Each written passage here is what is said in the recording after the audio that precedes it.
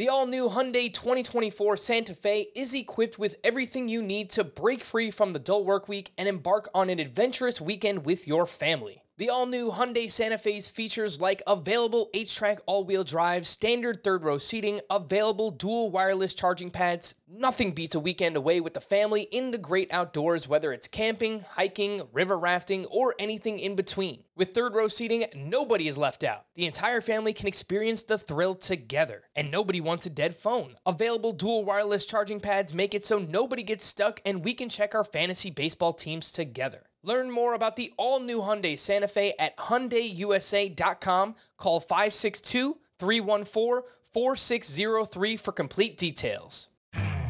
You could spend the weekend doing the same old whatever, or you could conquer the weekend in the all-new Hyundai Santa Fe. Visit HyundaiUSA.com for more details. Hyundai, there's joy in every journey.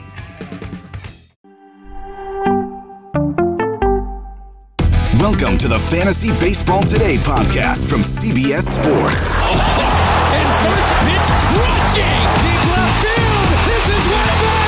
Walk-a-walk! Got a fantasy question? Email fantasybaseball@cbsi.com. Get ready to win your league. Where fantasy becomes reality. Now here's Frank, Scott, and Chris. If you had Shane McClanahan, Justin Verlander, or dare I say, both, then we've got some work to do. Welcome into Fantasy Baseball Today on Wednesday, August 31st. Frank Stanfield joined by Scott White. Today on the show, there is so much to talk about. Pitcher injuries crushing us. Pitcher struggles crushing us. Gunnar Henderson looks like he could be on the way to the Baltimore Orioles, and much more. Scott, we're going to just jump right into these injuries. I mean, there's just literally no time to waste. We'll get to, oh my goodness gracious, a little bit later on. But I almost want to ask you how to address this from like a philosophical sense, right? This late in the season, what do we actually do here? So the big news on Tuesday was Shane McClanahan scratched from his start due to a left shoulder impingement. And there was actually a video that Jeff Passan tweeted out from the bullpen where Shane McClanahan looked visibly upset, like something was terribly wrong. So we're waiting to learn more about it, but doesn't look good there. Justin Verlander was placed on the IL, which we kind of had a hunch that was going to happen. He's dealing with that calf injury. And then we lost Tony Gonsolin yesterday. So, I mean, there's just so many pitcher injuries adding up, Scott. There's no replacing those guys. We know that. I mean, two of those guys are top 5, top 10 pitchers. Tony Gonsolin's like a top 25, top 30 guy. But what's the best way to attack it? You know, in the podcast points league, I have both Verlander and Shane McClanahan. I have no idea what I'm going to do. Do you attack it with more volume? Do you maybe pick your spots more carefully, Scott? Like pay even more attention to streaming matchups, so on and so forth? What do we do when we have this many injuries? Oh, well, when you have this many injuries, I mean, obviously you can't make a trade or anything. I don't know that there is a magical solution. You just keep doing what you've always been doing, playing the waiver wire hard, setting the best lineup you can with what you have. I guess you may have to stream more, and of course you have plenty of resources to pick out streamer pitchers. Some weeks that goes better than others. Matt Manning. Yeah, but yeah, I don't think there's a magical solution. I mean, the thing I always say about injuries this time of year is that they all have the potential to be season enders just because we're running out of season. There is 5 weeks left. So that is 5 weeks left and 4 chances to set your lineup again if you play in a weekly league and your season goes through the very last week. Now, you know, obviously that doesn't mean every injury that does happen this time of year is going to be a season ender. And fortunately, in the case of all 3 of those pitchers, Shane McClanahan, Justin Verlander, and Tony Gonsolin, there's at least optimism that they're going to miss a minimal amount of time. McClanahan himself said he was cautiously optimistic. So did manager Kevin Cash. He said fairly optimistic that it is just a shoulder impingement and he may have to not throw for a couple weeks, which could leave him with 5 starts still this year. You know, he will have an MRI. Maybe it shows up more and he is shut down for the season, but let's not jump to that conclusion just yet. Early indicators are optimistic for him. And in Verlander's case, even though he went on the IL with a calf injury, it's not a full-blown strain. It's just a matter of him feeling better. He says he feels better every day he wakes up and feels like he can walk a little easier on that calf. So he doesn't think it's going to be much more than a minimal stay on the IL. And Gonsolin said something similar for his injury. So we talked about him yesterday. So, obviously you're not dropping any of those three guys, even if you don't have an IL spot to stash them in. You're not dropping them because they're too impactful, and it's highly possible that they're still going to be big contributors for you before the season's over. I don't know if that's enough of an answer, but let's not lose our minds yet. I guess it just feels like, especially this time of year, Scott, if you've got head-to-head playoffs coming, it feels like the sky is falling. I had a few people tweet that my way on Tuesday night, and again, podcast points league. Next week the playoffs start, and I've got both Verlander and McClanahan. I don't think I'm going to have either one of those available. So it kind of just feels like the sky is falling at this point in the season. But yeah, I don't think that there is just one answer, right? It's you like you said, Scott. I mean, you just kind of keep plugging away and put out your best lineup. I mean, based on the two-star pitchers we went with this week, maybe don't chase as much volume this time of year. Like, be a little bit more careful with where you're going with those matchups and those streamers. But yeah. I mean, just for some reassurance, if you have an honest chance at the championship at this point, it means you have a whole good team. It's not just a good pitcher or two. And specifically in the context of a points league, I mean, any pitcher could replicate an isolated Verlander start. Like, what is he averaging per start? About 20 points per start. Like, any pitcher could give you a 20-point start. Any pitcher could give you a 25-point start. Obviously, the likelihood of any pitcher doing that is much less than Verlander doing it, depending what pitcher you're talking about. But if you get a little lucky and you play the matchups well, like, you might still get similar point production. Like, you can, when you're talking about a small sample of a week, you can make do with lesser talent. So your season isn't over, even if his is what I'm trying to tell you.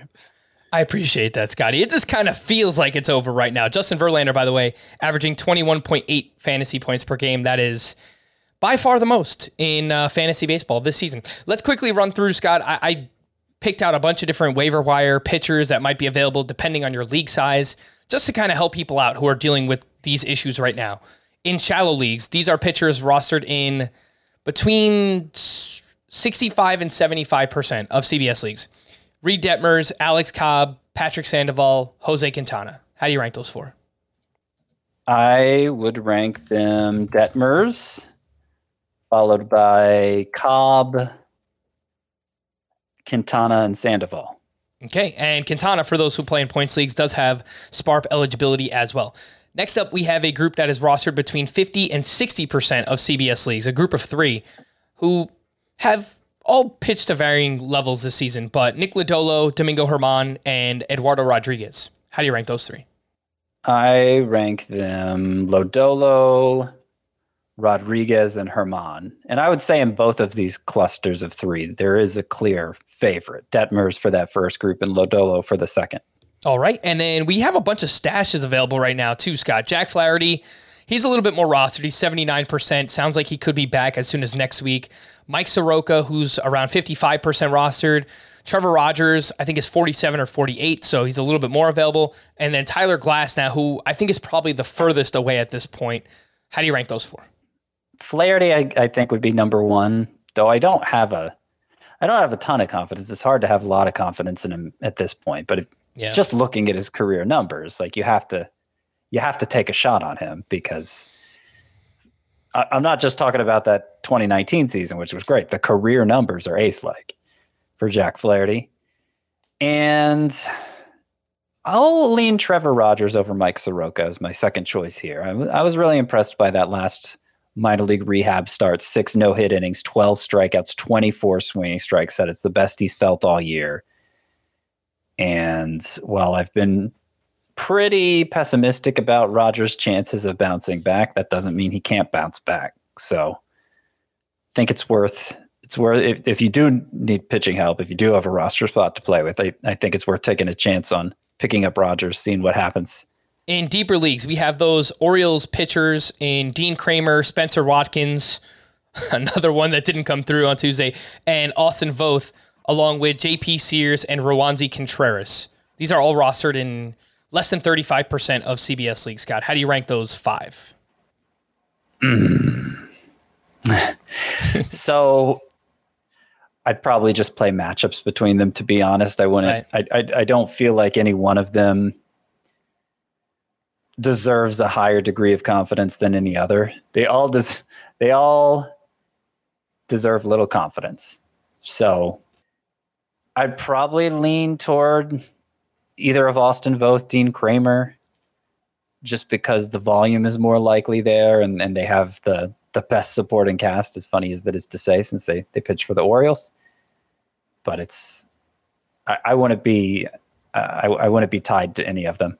All right, and that brings us to a few prospects, Scotty. Ken Waldichuk is getting called up to start Thursday against the Washington Nationals. He is now with the Oakland A's. He came over in the Frankie Montas trade from the New York Yankees. He's 12% rostered, having a really strong season in the minors, 2.84 ERA, 1.16 whip, 137 strikeouts, over 95 innings pitched. And Hunter Brown, we mentioned yesterday, getting called up on Thursday for the Astros. Sounds like he could get a chance to start. I haven't seen that confirmed. I saw a few people talking about it. So he could start in Verlander's absence. I know Christian Javier is starting on Wednesday. But what do you think about adding either or both of those, Scott? Ken Waldichuk, Hunter Brown. I mean, they're comparable to the previous group, those 3 Orioles pitchers, JP Sears, Rowanzi Contreras. It's, of course, hard to know how they're going to perform coming straight from the minors. And then there is a role question, at least for Brown. I also, there did seem to be more buzz just among the commentariat that Hunter Brown could maybe get some starts with Justin Verlander going on the IL. But you pointed out Christian Javier already has his next start scheduled. He's clearly rejoining the rotation. That gives them 5 starters without Brown. And I suspect, and I actually did see somebody in the Astros beat say this, they're auditioning Brown for a bullpen role in the playoffs. So I don't think he's just going to hold down a rotation spot. He may get a spot start here and there, but primarily I would guess he's going to work in relief to audition for that playoff spot. Waldichuk has a better chance of starting, much worse supporting cast, obviously, being with the A's, but definitely intriguing. I mean, he's been a strikeout machine in the minors the past 2 years. Kind of gimmicky because the stuff is okay. It's not quite as much of, like, Waldichuk isn't as atypical of a prospect as like Joe Ryan, let's say. Like, the stuff looks better than that, at least by traditional metrics. But it's mostly about this funky left-handed reliever, that left-handed delivery that Waldichuk has. And will that translate to the majors? Well, I guess we're about to find out. Oh, pitching in Oakland Coliseum certainly should help. It's something that has helped Cole Irvin all season long, which we will talk about in just a little bit. With Hunter Brown, I will just point out, in deeper category leagues, I think I would add him, even if he is, just in a reliever role. I think he might be able to have an impact similar to what Spencer Strider was doing earlier this season. Not that he's going to be Spencer Strider. Like, Strider has turned out to be awesome, but maybe going multiple innings and giving a bunch of strikeouts and good ratios. So I think there could be control problems for both of these pitchers. Brown especially, though pitching out of the bullpen could mitigate that somewhat. Yeah, I mean, I could see him making an impact as a reliever, but I would guess for most people listening, there are other relievers that could also make an impact in those categories that I would pick up over Brown. All right, fair enough. Let's finally get to Oh My Goodness from Tuesday. Oh my goodness gracious! We'll get to Gunnar Henderson in a little bit. We've got a few other prospect notes coming a little bit later on. But Scotty, where would you like to start from Tuesday's action? Well, I gotta own the Matt Manning performance, I guess, since I was so high on him coming into the week. He was coming off the best 2 starts of his career, 4 straight with double-digit swinging strikes after only 2 in any start previously, all of his starts combined previously. So he was on a nice run. His slider was playing up. He put in some work with it, while sidelined by a shoulder injury, seemed to have fixed it. And with 2 great matches a week, this first one coming against the Mariners, I was pretty optimistic about how he would perform. More optimistic than we usually see for pitchers as available as him this time of year. Like, it's hard to get excited about any pitcher on the waiver wire this time of year. And Matt Manning seemed like somebody to get excited about. Well, it blew up pretty badly. And that is the danger of streaming pitchers. It's why that is generally not something you should want to do. It's more something you have to do. But I did it in a couple leagues myself. Points leagues only, I think. I don't think I had to do it in a categories league, thank goodness. Because in a points league, he still has another start coming up against the Royals. Maybe he'll go 6 innings and get you a win and end up, more or less breaking even, coming out a little ahead, potentially even. But it's going to be hard for him to do that in categories league. Even if he throws 7 shutout innings next time, the ERA is still going to be not where you were wanting it to be for the week. Yeah, I mean, obviously, Scott, we have to be transparent with the Matt Manning call. Obviously, we were all over it coming into the week. But like you said, and what I tell many people is when something goes sideways like this, and it's something that we were recommending, it's something that we also do on our own team. So it's like, not that it should make people feel better, but at least know that you're not alone. Like, whatever we tell people to do, I typically do myself. So like, I picked up Corbin Carroll in a few leagues, and if he, went 0 for 28 to start his career, then that would have all been in my lineup because I told people to pick him up, and that's exactly what I'm doing. So, well, I mean, sometimes just the nature of the job, I am forced to recommend things I wouldn't actually do. But I think I make that clear when I'm doing it. Yeah. Like the streaming pitcher segment at the end of every show. There's Frank that I don't actually want to start, but he may have to.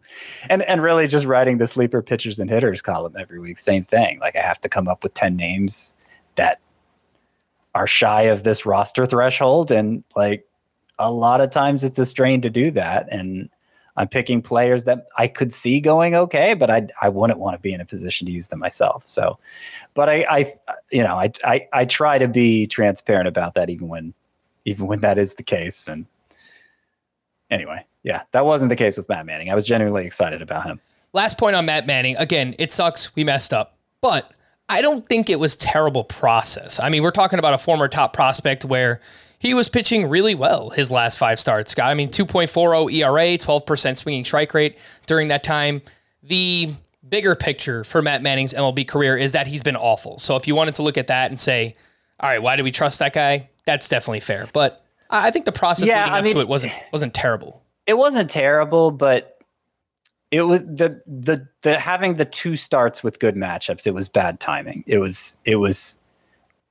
I would have liked to see more from Matt Manning before trusting him with a lineup spot, but you only get 2 starts like that so often, and it was enough to lure me in and hope for the best for a player who was showing with some pedigree, who was showing signs of maybe living up to it. But it was a risk. It was a risk, and it didn't pay off this time. Mm-hmm. While we're talking about Matt Manning, we might as well mention the other 2 that we liked coming into the week. Spencer Watkins, he was cruising early on in the start. I was watching it. Then he just got hit by a brick wall. He went 4 2/3. He gave up 6 hits, 5 runs allowed in this start. But his previous 9 starts before this, 2.83 ERA, 1.11 whip. Yeah, he was pitching pretty well. It's another one there. But I think we were skeptical all along, but ultimately Spencer Watkins, bad start there. And then Cole Irvin was the other one. We've mentioned the home road splits. This guy, for some reason, just cannot pitch on the road. I know Oakland Coliseum is a great place to pitch. They've got all that foul territory. It definitely likely helps him. But at the Nationals, I mean, I really was not expecting this. He gives up 5 runs over 5 1/3. His road ERA this season is now 5.20. So Two more that weren't great, Scotty. Cole Irvin, Spencer Watkins. Yeah, and a lot better pitchers than them and Matt Manning had awful starts today, too. We'll get to it. Aaron Nola, Giolito. Giolito's been bad, but we'll get to it. Yeah, Cole Irvin's falling apart here. It seems like 5 earned runs in 3 of his past 4 starts, and the underlying numbers were never great for him. He kept it going for long enough that I was willing to give him some benefit of the doubt, but I think that is over at this point. All right. Oh, my goodness gracious, for me, Scotty, it is going to be Corbin. Just kidding, actually. I'm going to talk about his teammate, Jake McCarthy, who perhaps we haven't given enough attention, or enough, not attention, because we brought him up. We haven't given him enough love so far. He went 2 for, I think it might have been 5. He definitely had at least 2 hits. He hit his 5th home run. He added 5 RBI. He had a triple. He had a home run in that game. Both of them coming off of Aaron Nola. He is now batting .290 on the season. He's got 5 homers, 12 steals. Hitting well against lefties early on, Scott. We were talking a little bit beforehand. You mentioned he's been playing a little bit more frequently against left-handed pitching as of late. The D-backs are weird because they kind of have this logjam of mediocre to intriguing talent on their roster, and they got to figure out how to kind of work everybody in. But Jake McCarthy seems to be part of that mix right now, and he's playing. So he's 34% rostered, Scott. What do you think? Does he deserve more love?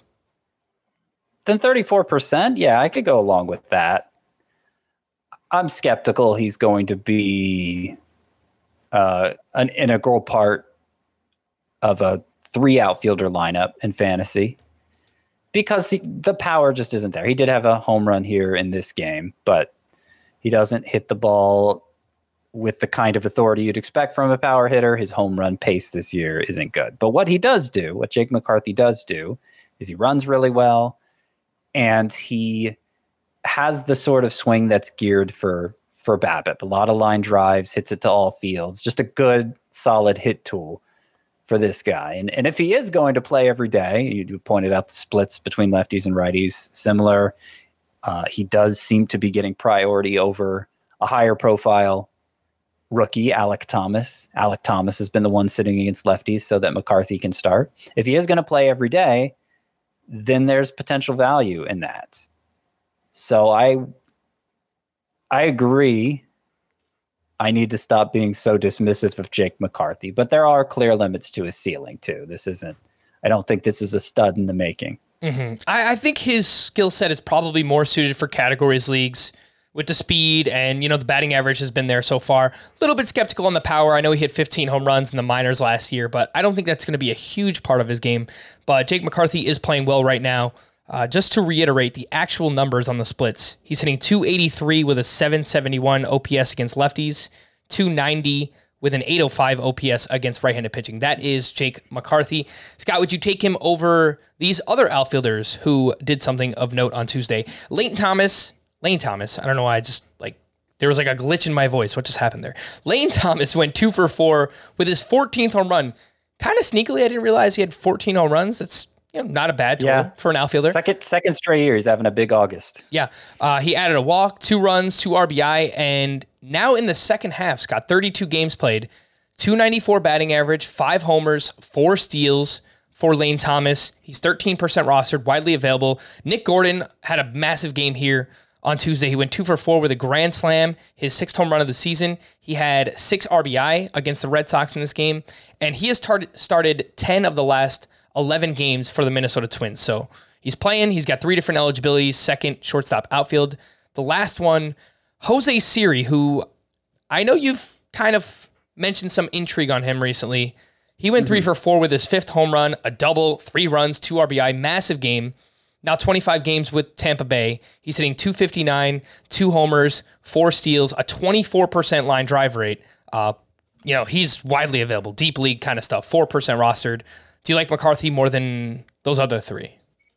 I do like McCarthy more than these 3, but I am beginning to like Nick Gordon, who's playing a lot for the Twins, and his X slug is 91st percentile. Wow. He's profiling for power. He has 7 home runs now to go along with 6 stolen bases. But the data is strong for Nick Gordon. So if the playing time's going to be there with that versatility, I think he does deserve more love, particularly in roto leagues where you have bigger lineups to work with. Jose Siri, he's playing a ton, strikes out too much, but runs, will steal you some bases, has some power, as he showed in this game. And if the Rays are showing that kind of confidence in him to play him in center field every day, there's a chance he can make an impact down the stretch. So it's close between those two and Jake McCarthy. And there are a couple other outfielders here. Oh, I guess we're about to get to them. But there are a couple other outfielders here who I might like even more than Gordon and Siri. Okay, Lane Thomas, you didn't mention him. Is he above those names, behind them? He's behind them. Okay. Now I'm kind of interested. Who do you want to talk about here, Scotty? Because I know Joey Meneses is playing well. I believe he has outfield eligibility, also has first base eligibility. Is that who you were referring to? Yeah, that's one of them. He's not slowing down. And I know it's weird. I know how old is he? 30? Yeah, he's kind of like a journeyman. He's this year's Frank Schwindel. That's totally fine. We could use that. Sure. He spent some time in Japan, in Mexico, just one of those guys who's spent a long time trying to break into the big leagues and had really good numbers at AAA. 286 batting average, 20 homers, 830 OPS. But yeah, what he's been doing in the major. So he went 3 for 5 with 3 doubles in this game on what's today? Tuesday. And that gives him a 9-game hitting streak. He's batting .348 with 6 home runs overall. The data looks just as strong as the actual production, hitting the ball hard, not striking out a ton. Less than 20% of the time he's striking out. The max exit velocity, the average exit velocity, they're both good. I don't know. This could be a thing. If only in that Frank Schwindel way that he makes an impact for 2 months and then we never hear of him again. Like that could be Joey Meneses' fate, but like I'm willing to take a shot on it now, particularly in 5 outfielder leagues, particularly in leagues where you have an extra corner infield spot to fill. Like I like his chances of making an impact even better than like Jake McCarthy, unless you specifically need stolen bases. So yeah, that's one of them. The other is Nick Pratto, who I'm surprised is only rostered in 16% of leagues. It's Pratto, actually, right? Nick Pratto. Yeah. Yeah. The phonics is failing me there. Sorry. Nick Pratto. So he just had a huge game, 2 home runs and a double here on Tuesday. It was his 4th straight game with a double, much less a hit of any kind. And he has 3 home runs during that 4-game stretch. So that was after a stretch of him basically doing nothing but striking out for a good long while. But I mean, this is of all the guys we've mentioned here in this discussion of hitters, he is the one with the most highly regarded. He was the most highly regarded prospect. He has the best pedigree. And so if he's showing signs of breaking through, I think Nick Pratto, who is not just first base eligible, he's played enough outfield that he's eligible there too. And I imagine people are more likely to use Pratto there. I think in those 5 outfielder leagues anyway, he deserves another look. All right, so let's kind of put a bow on all this. Scott, you're taking Joey Meneses over everybody not named McCarthy, and maybe even McCarthy. Yep. Okay. Nick Pratto. Are you taking Pratto over Lane Thomas, Nick Gordon, Jose Siri? Let's say you need an outfielder in a 5 outfielder league. Over Lane Thomas. It's close between Pratto, Gordon, and Siri. Pratto is going to be the one who doesn't give you many steals of those 3. He's going to give you the fewest steals, but he'll probably give you the most power, provided he doesn't get buried by strikeouts. I think the most usable of those 3, regardless of need, is Nick Gordon. As long as he keeps playing regularly, that's a question for him. But they're all interesting. They all have upside. Okay, and the last name I had on this list was Gavin Sheets, who hit a double dong on Tuesday, and he's been playing more consistently recently, and he's been playing well. I know he's been popping a few home runs as well. How do you feel about Gavin Sheets? Not as good. Okay. I think Gavin Sheets and Lane Thomas come up a little short in the skills department compared to the rest in this group, even if they have been productive of late. Okay. We'll get back into waiver wire hitters. We're kind of jumping all over the place because there's just so much stuff that happened here. But let's talk about Gunnar Henderson, Scott. We probably should have got to it a little bit earlier, but that's fine. Gunnar Henderson and DL Hall added to the Orioles taxi squad, and that is likely in anticipation of rosters expanding on Thursday, September 1st. Rosters expand to 28 players. So Gunnar Henderson, one of the top prospects in all of baseball, Scott. I mean, we were talking about him on our FBT in 5 episodes in the same vein that we were talking about Corbin Carroll, right? So in the minors this season, Henderson was hitting .297, 19 homers, 22 steals, great eye at the plate. I mean, we're talking about massive walk rates. He's got a .416 OBP in the minors this season. He's 38% rostered. He's only shortstop eligible on CBS. Scott, is Gunnar Henderson a must-add, and where do you see him fitting into your shortstop rankings? I think he's more or less a must-add. I mean, we've talked when Corbin Carroll was called up that a lot of people have him as the number 1 overall prospect. I have him as the number 1 overall prospect. I think the most popular pick for number 1 overall prospect right now is Gunnar Henderson, though.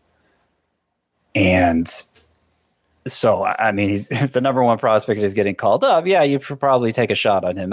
The one format where I might hesitate is a points league with only 9 hitter spots to fill, and you already have a good shortstop. I mean, do you want to pick Henderson up, take a bench spot for another, take a bench spot away from a pitcher?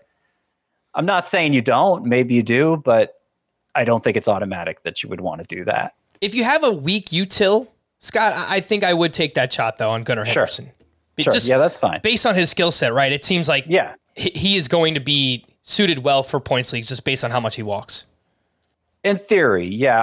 I would say, just in speaking generally, you know, it's hard to have much confidence in any prospect who gets called up, given the way so many of them have failed us recently. And in Henderson's case specifically, I mean, this is a really aggressive move. He's only 21. He was striking out at not such a great rate at AAA. The strikeouts compared to what he was doing at AA had gotten a little too plentiful, and he had struggled against same-handed pitchers. He's a left-handed hitter. So is this going to go well? It may. It may not. I wouldn't say that I'm confident Gunnar Henderson's going to be a difference maker for you down the stretch. But if there's any player who's going to emerge off the waiver wire and be a difference maker for you down the stretch, like he would be among the most likely candidates to do that, right? Mm-hmm. So it's a lottery ticket to shorthand it. Most likely, you should treat it like it's most likely not going to be a big game changer for you, but it could be. And so you roll the dice on that because those opportunities don't come along very often. Now, if it's like a 15-team roto league, obviously much less of a bar to meet for Henderson to be an impact player for you. So I think it's more likely in that format than like a 12-team head-to-head league. Yeah. It's time to empty the bag, Scott. All the prospects are coming right now. I mean, if you have any fab left, I mean, this is the time. Because I know I said it about Corbin Carroll, I said it about Vaughn Grissom, but if Gunnar Henderson, he's not going to hit his potential right away, but if he hits some of that potential, he could be a league-winning player. I'm just going to throw it out there. It's a possibility for Gunnar Henderson. DL Hall is also coming back for the Orioles, but that sounds like it's going to be as a reliever. So I don't know that he'll have much fantasy relevance. You know, if there's an injury, maybe they throw him back into the rotation, but seems like it's going to be more so as a reliever now, more than anything. I did want to mention this up top. These were some honorable mentions for, oh my goodness gracious.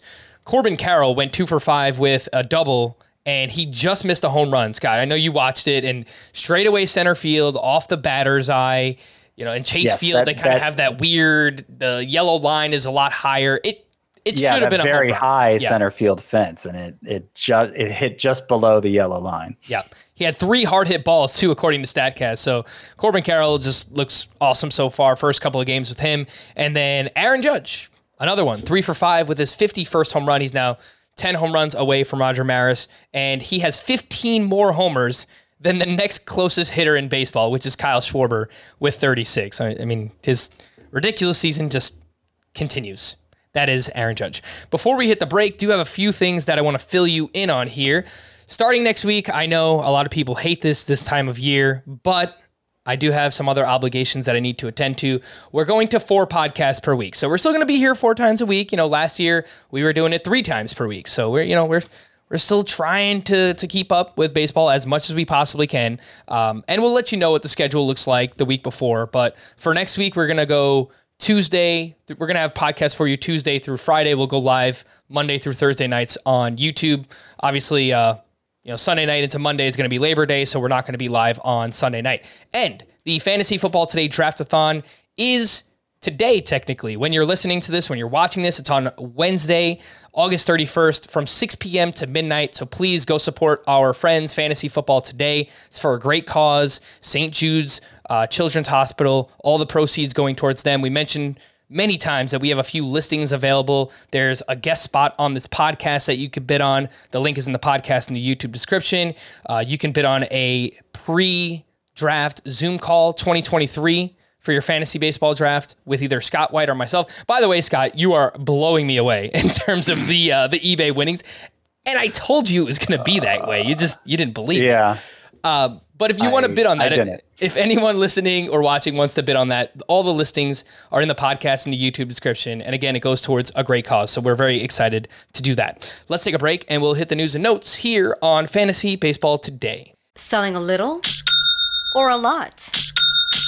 Shopify helps you do your thing, however you cha-ching. Shopify is the global commerce platform that helps you sell at every stage of your business. From the launch your online shop stage, to the first real-life store stage, all the way to the did we just hit 1 million orders stage. Shopify's here to help you grow. Whether you're selling scented soap or offering outdoor outfits, Shopify helps you sell everywhere. From their all-in-one e-commerce platform to their in-person POS system, wherever and whatever you're selling, Shopify's got you covered. Shopify helps you turn browsers into buyers with the internet's best converting checkout. 15% better on average compared to other leading commerce platforms. And sell more with less effort thanks to Shopify Magic, your AI-powered all-star. Shopify powers 10% of all e-commerce in the US. And Shopify is the global force behind Allbirds, Rothy's, and Brooklinen, and millions of other entrepreneurs of every size across 175 countries. Plus, Shopify's award-winning 24/7 help is there to support your success every step of the way. Because businesses that grow with Shopify. Sign up for a $1 per month trial period at shopify.com/Odyssey Podcast, all lowercase. Go to shopify.com/Odyssey Podcast now to grow your business, no matter what stage you're in. Shopify.com/Odyssey Podcast.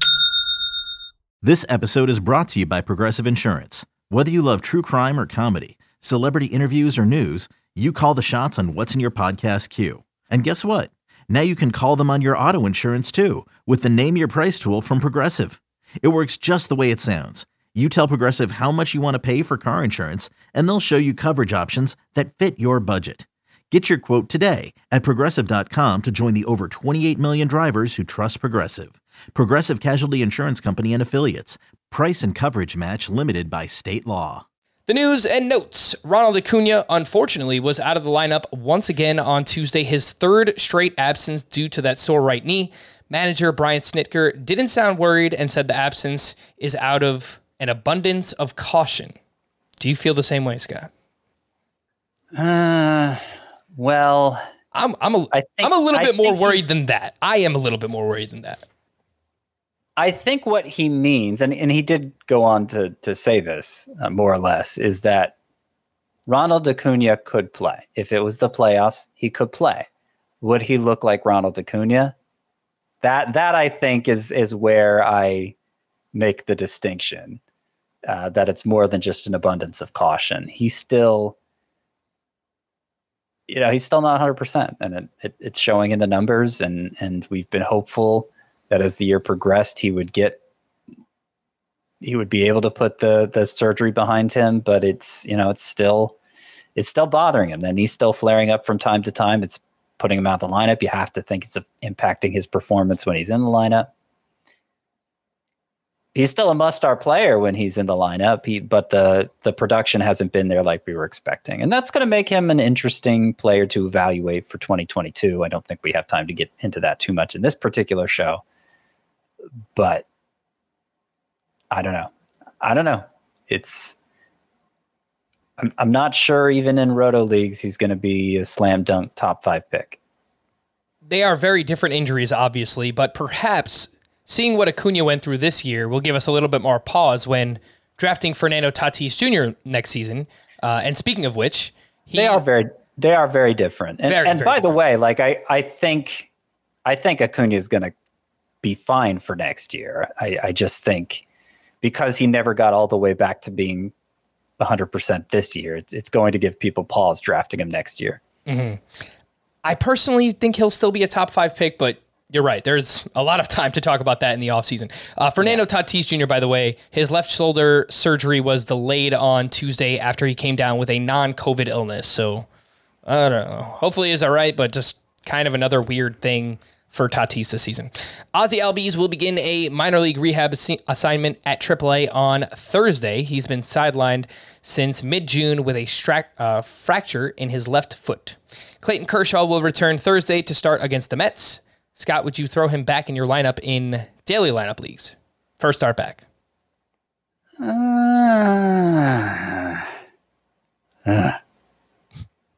I guess I'd lean no, but it depends how badly you need his numbers. Fair enough. Wilson Contreras exited Tuesday with soreness in his left ankle. Carlos Carrasco is expected to return from the IL during this weekend series with the Nationals after he felt fine following a 55-pitch simulated game on Monday. I'm assuming this means that David Peterson will go bye-bye. Yeah, I guess that's a fair assumption. This weekend series against the Nationals. David Peterson was most supposed to make a start against the Nationals. I didn't think Carrasco would be back quite that soon. So I didn't think so either. Yeah, that's unfortunate. Maybe he'll still get one more turn before Carrasco enters. Let me double check on that. But yeah, unless they're going to go 6-man, Peterson would have to be the odd man out.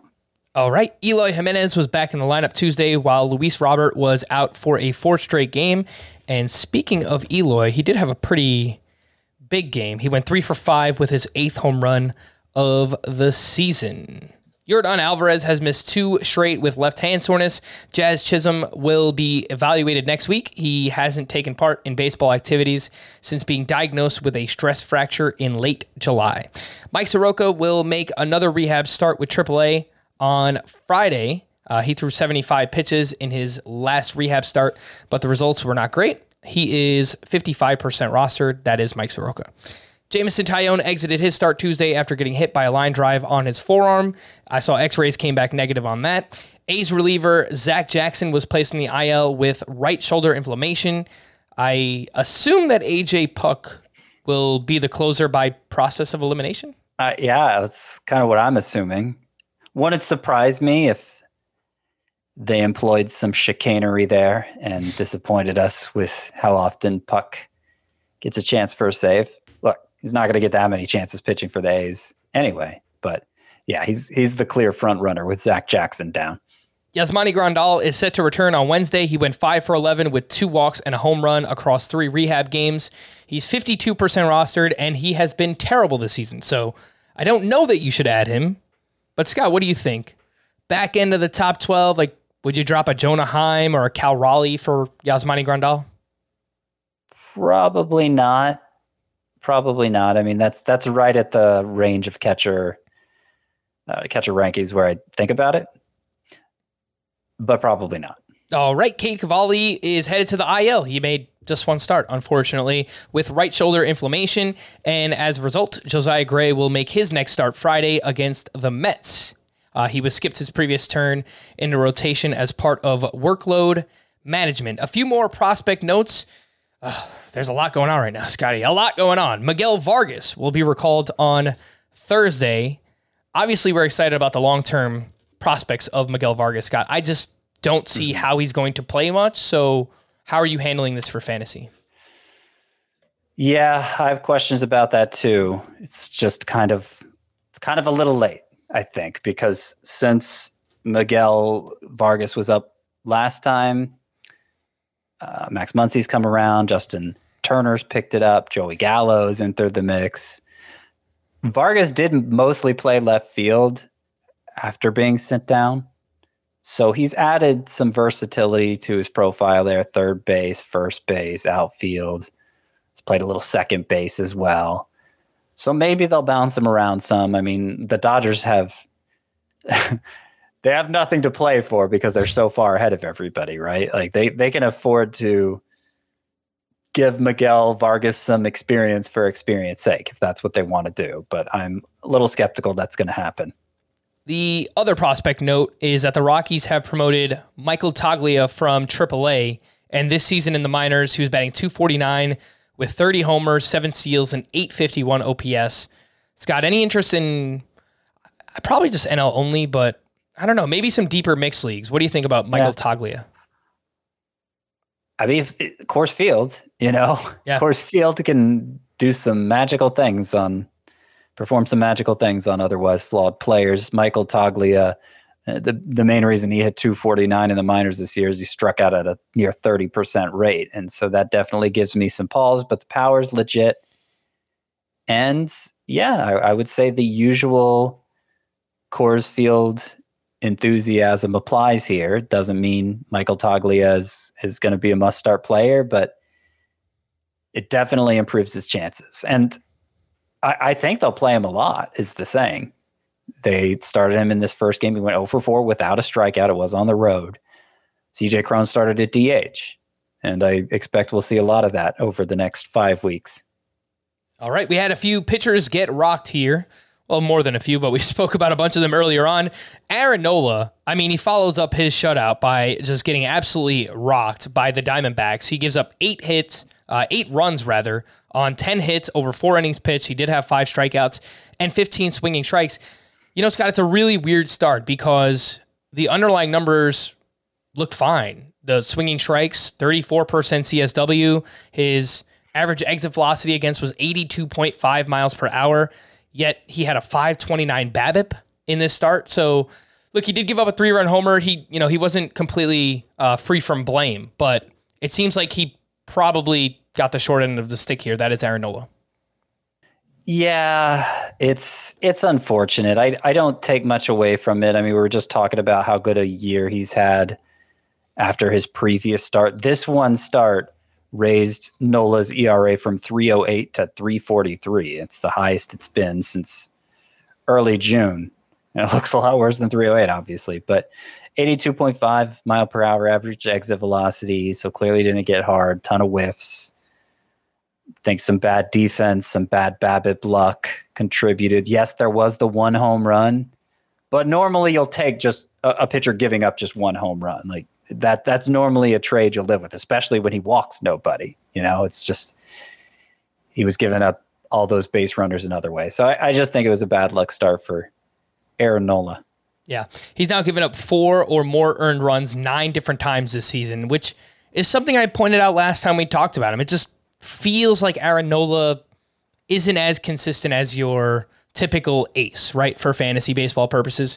Mike Gianella, really smart guy. He pointed out to me on Twitter, really bad defense behind Nola and his ballpark. I think those two things combined always going to hold him back a little bit, but even with that, he's having a really, really strong season. That is Aaron Nola.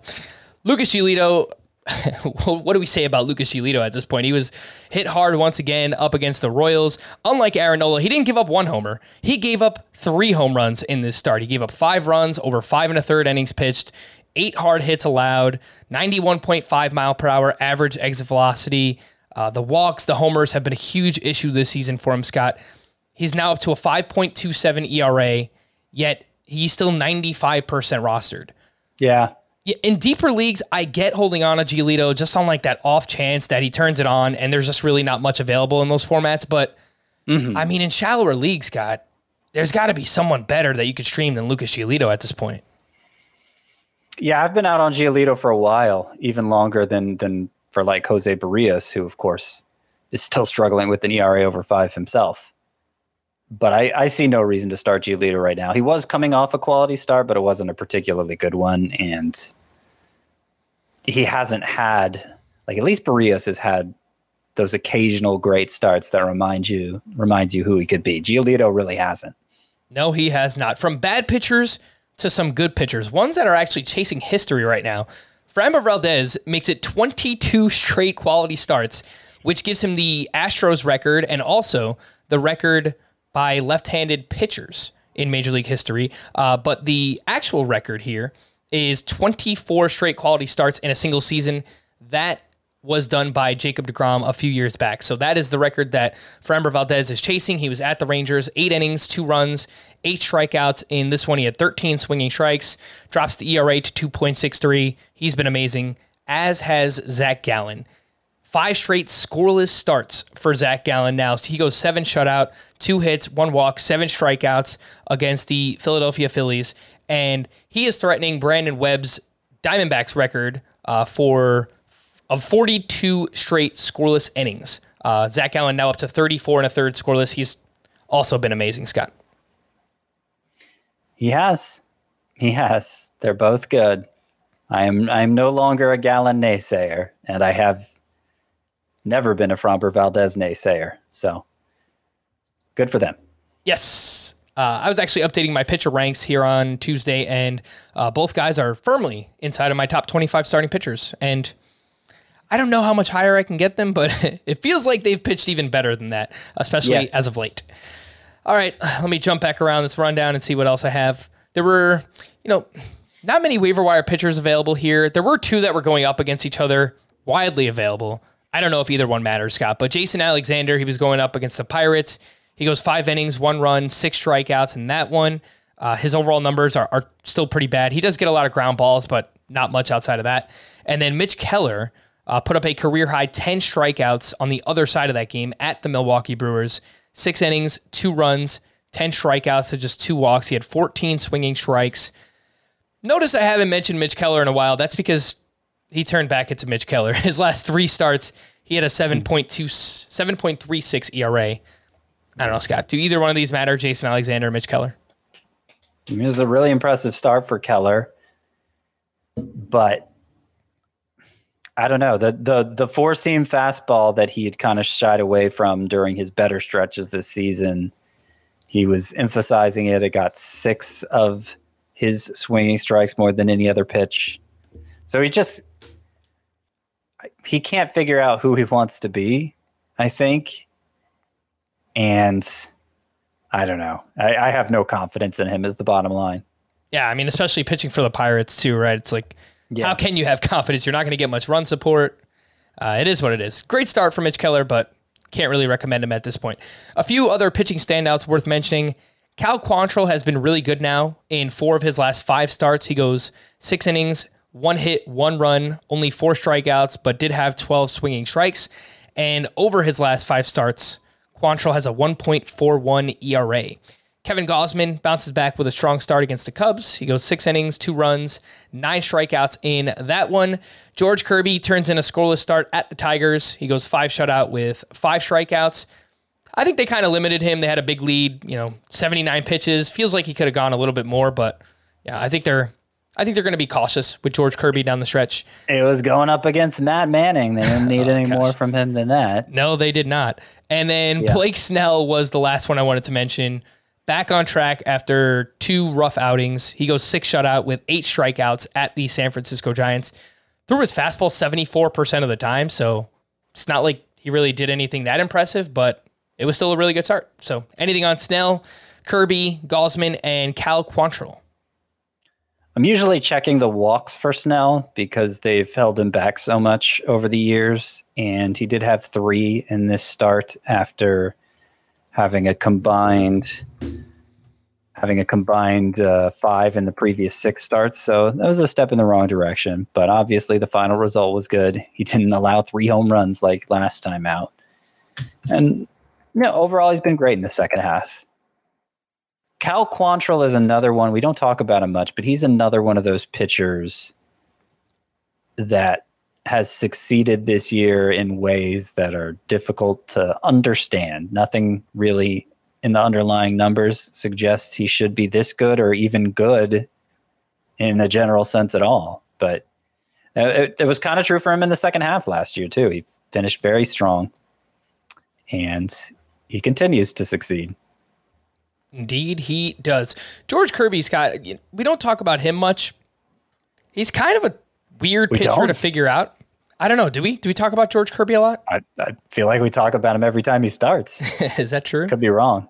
Yeah, I don't know. Maybe I wasn't on that podcast, but I don't really see how he does it right now. I know he has really, really good control. George Kirby does. I mean, maybe the best among starting pitchers right now, but he doesn't really have that it pitch, that put away pitch. I know he gets some whiffs with his fastball, which is always a good thing to see. I like that he's pitching this well as a young pitcher, obviously, but I just don't really understand it. What do you think about George Kirby? I think he has really good control and a really good fastball, and that's enough to sustain him, at least for right now. I mean, his expected ERA entering this start is 3.30. It was almost exactly the same as his actual ERA. So he's not giving up. He's not giving up especially high quality contact. I mean, the StatCast believes in what he's doing, and like there's no pitch you'd rather be there's no pitch that you would rather get whiffs on than your fastball. Like if you can get whiffs on your fastball, that just opens up so many possibilities for you, because it's easier to get whiffs on off-speed pitches, and they don't have to be as good to get whiffs. The fastball has, like, if you're getting whiffs with your fastball, though, that's a really excellent fastball, and Kirby has that.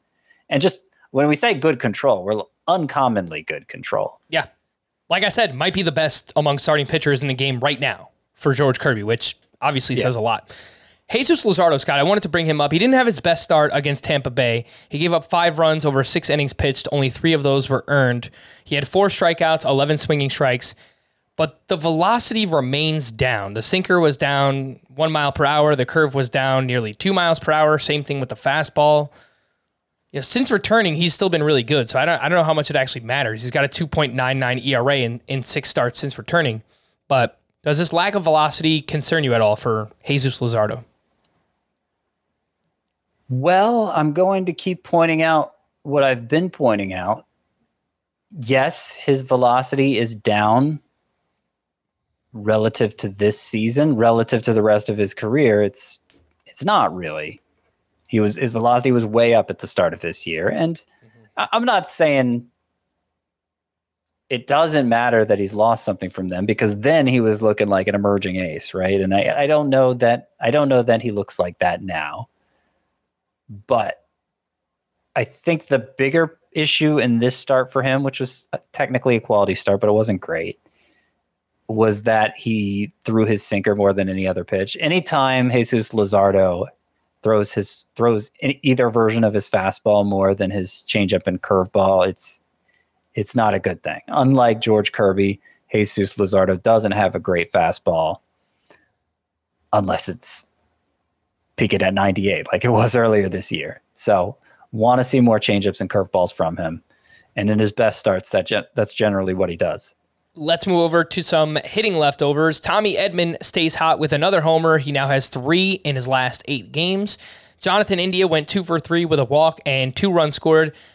You know, Scott, very quietly in the second half, Jonathan India hitting .292 with 4 home runs, 22 runs scored in 32 games played. I mean, he's not running or anything, but I had this impression that he was just awful in the second half, and that hasn't really been the case.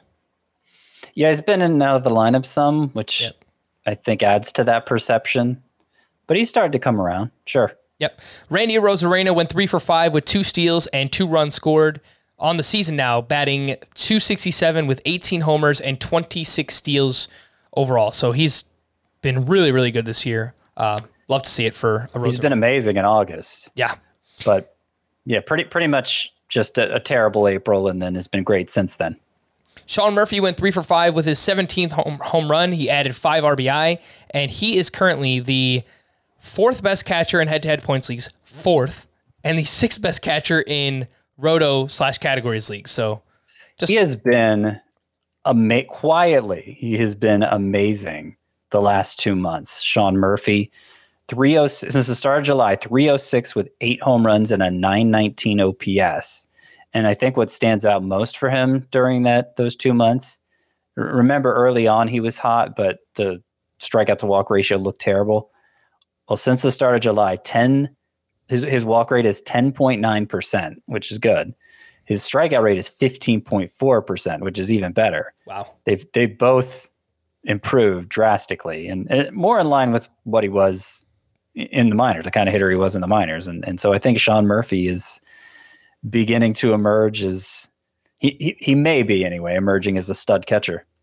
We could get to a point, Scott, where the three best players on the Oakland A's are all catchers or have come from a catcher background, right? So between Sean Murphy, Shea Langoliers, and Tyler Soderstrom, who many people believe will move off of catcher, but it's pretty interesting. You don't really see that often when it comes to major league roster construction. Vladimir Guerrero Jr. went 3 for 4 with his 27th home run. He is quietly having a really good second half as well. Teoscar Hernandez went 1 for 3 with his 19th homer. He's been the opposite. His batting average in August has really tanked. It's been a weird season for Teoscar. He's going to be one that's interesting to go back and just look at the entire season for him. Ty France went 3 for 4 with his 16th homer. Starling Marte went 2 for 4 with his 15th. Adolis Garcia keeps plugging away, 2 for 4 with his 22nd steal. Salvador Perez went 3 for 5 with his 19th homer. O'Neal Cruz loves hitting against the Milwaukee Brewers. He just crushes them. He went 2 for 4 with a double, a walk. I like to see the walk. You don't see that often. And 2 RBI. Jose Altuve, 2 for 5 with his 22nd homer. I mentioned what Eloy did. And Anthony Rizzo hit his 30th home run. He is now 2 away from his career high mark. So I think we might get a new career high for Anthony Rizzo this season. Don't count your chickens before they hatch there, buddy. That's true. But you may be right. Back injuries, they can flare up at any time. The call to the bullpen for the Blue Jays, Jordan Romano recorded the final 4 outs for his 28th save. For the Dodgers, Craig Kimbrell was likely unavailable. Jake Reed pitched the 9th inning, and he picked up his first save of the season. For the Rockies, Daniel Bard struck out 2 for his 28th save. For the Astros, Hector Neris struck out 2 for his 3rd save. Rafael Montero last pitched on Sunday. I didn't see anything with Montero, so I don't know. That's kind of interesting. Yeah, that was weird because he seems like the clear-cut backup choice to Ryan Presley, and he seemed like he should have been rested enough to appear in this one. And Dusty Baker's been pretty conventional with his closer usage, whether Presley's been available or not. That's why Montero has 9 saves. So it was weird. I still think Montero's the one to have for however long they need to replace Presley, which sounds like it won't even be that long. For the Pirates, Jace DeYoung recorded the final 5 outs for his first save. Will Crowe was unavailable, and Crowe has been pretty bad recently. This is just a really deep league name. I have 15-team leagues where I am chasing saves desperately, so Chase. Just going to remember the name Chase DeYoung and see where that goes. For the Padres, Nick Martinez gave up a 2-run homer to Jock Peterson, but did pick up his 8th save of the season.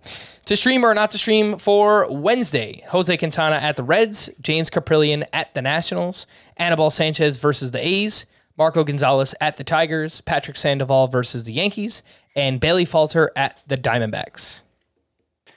Now remember, these are streaming options. You don't have to do it. But I'm okay with Jose Quintana at the Reds. I think I'm okay with Marco Gonzalez at the Tigers. If you're feeling really gutsy, Bailey Falter at the Diamondbacks is interesting. I don't know. Those Diamondbacks, the new look lineup with all those kids. With Corbin Carroll in there, they're completely transformed. They are crushing it. On Thursday, we have Eduardo Rodriguez versus the Mariners, Ken Waldichuk in his debut at the Nationals, and Kyle Bradish at the Guardians. Yeah, I take back the Falter thing, come to think of it. After what the Diamondbacks just did to Ranger Suarez and Aaron Nola. Yeah. No. Of these 3, Eduardo Rodriguez against the Mariners is... I could see it going very poorly, but it's the best choice of these 3. Not going to start Ken Waldichuk in his major league debut, even if it is a favorable matchup. Scott, give me a virtual high five, man, because we had so much to get to today, and we did it pretty well, man. That was efficient. That was a good. We could try it. You want to? 3, 2. Oh, sorry. 1. Okay, count out again. 3, 2, 1.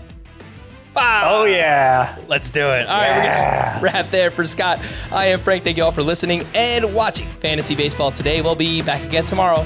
Bye-bye. It's the dorkiest thing we've ever done.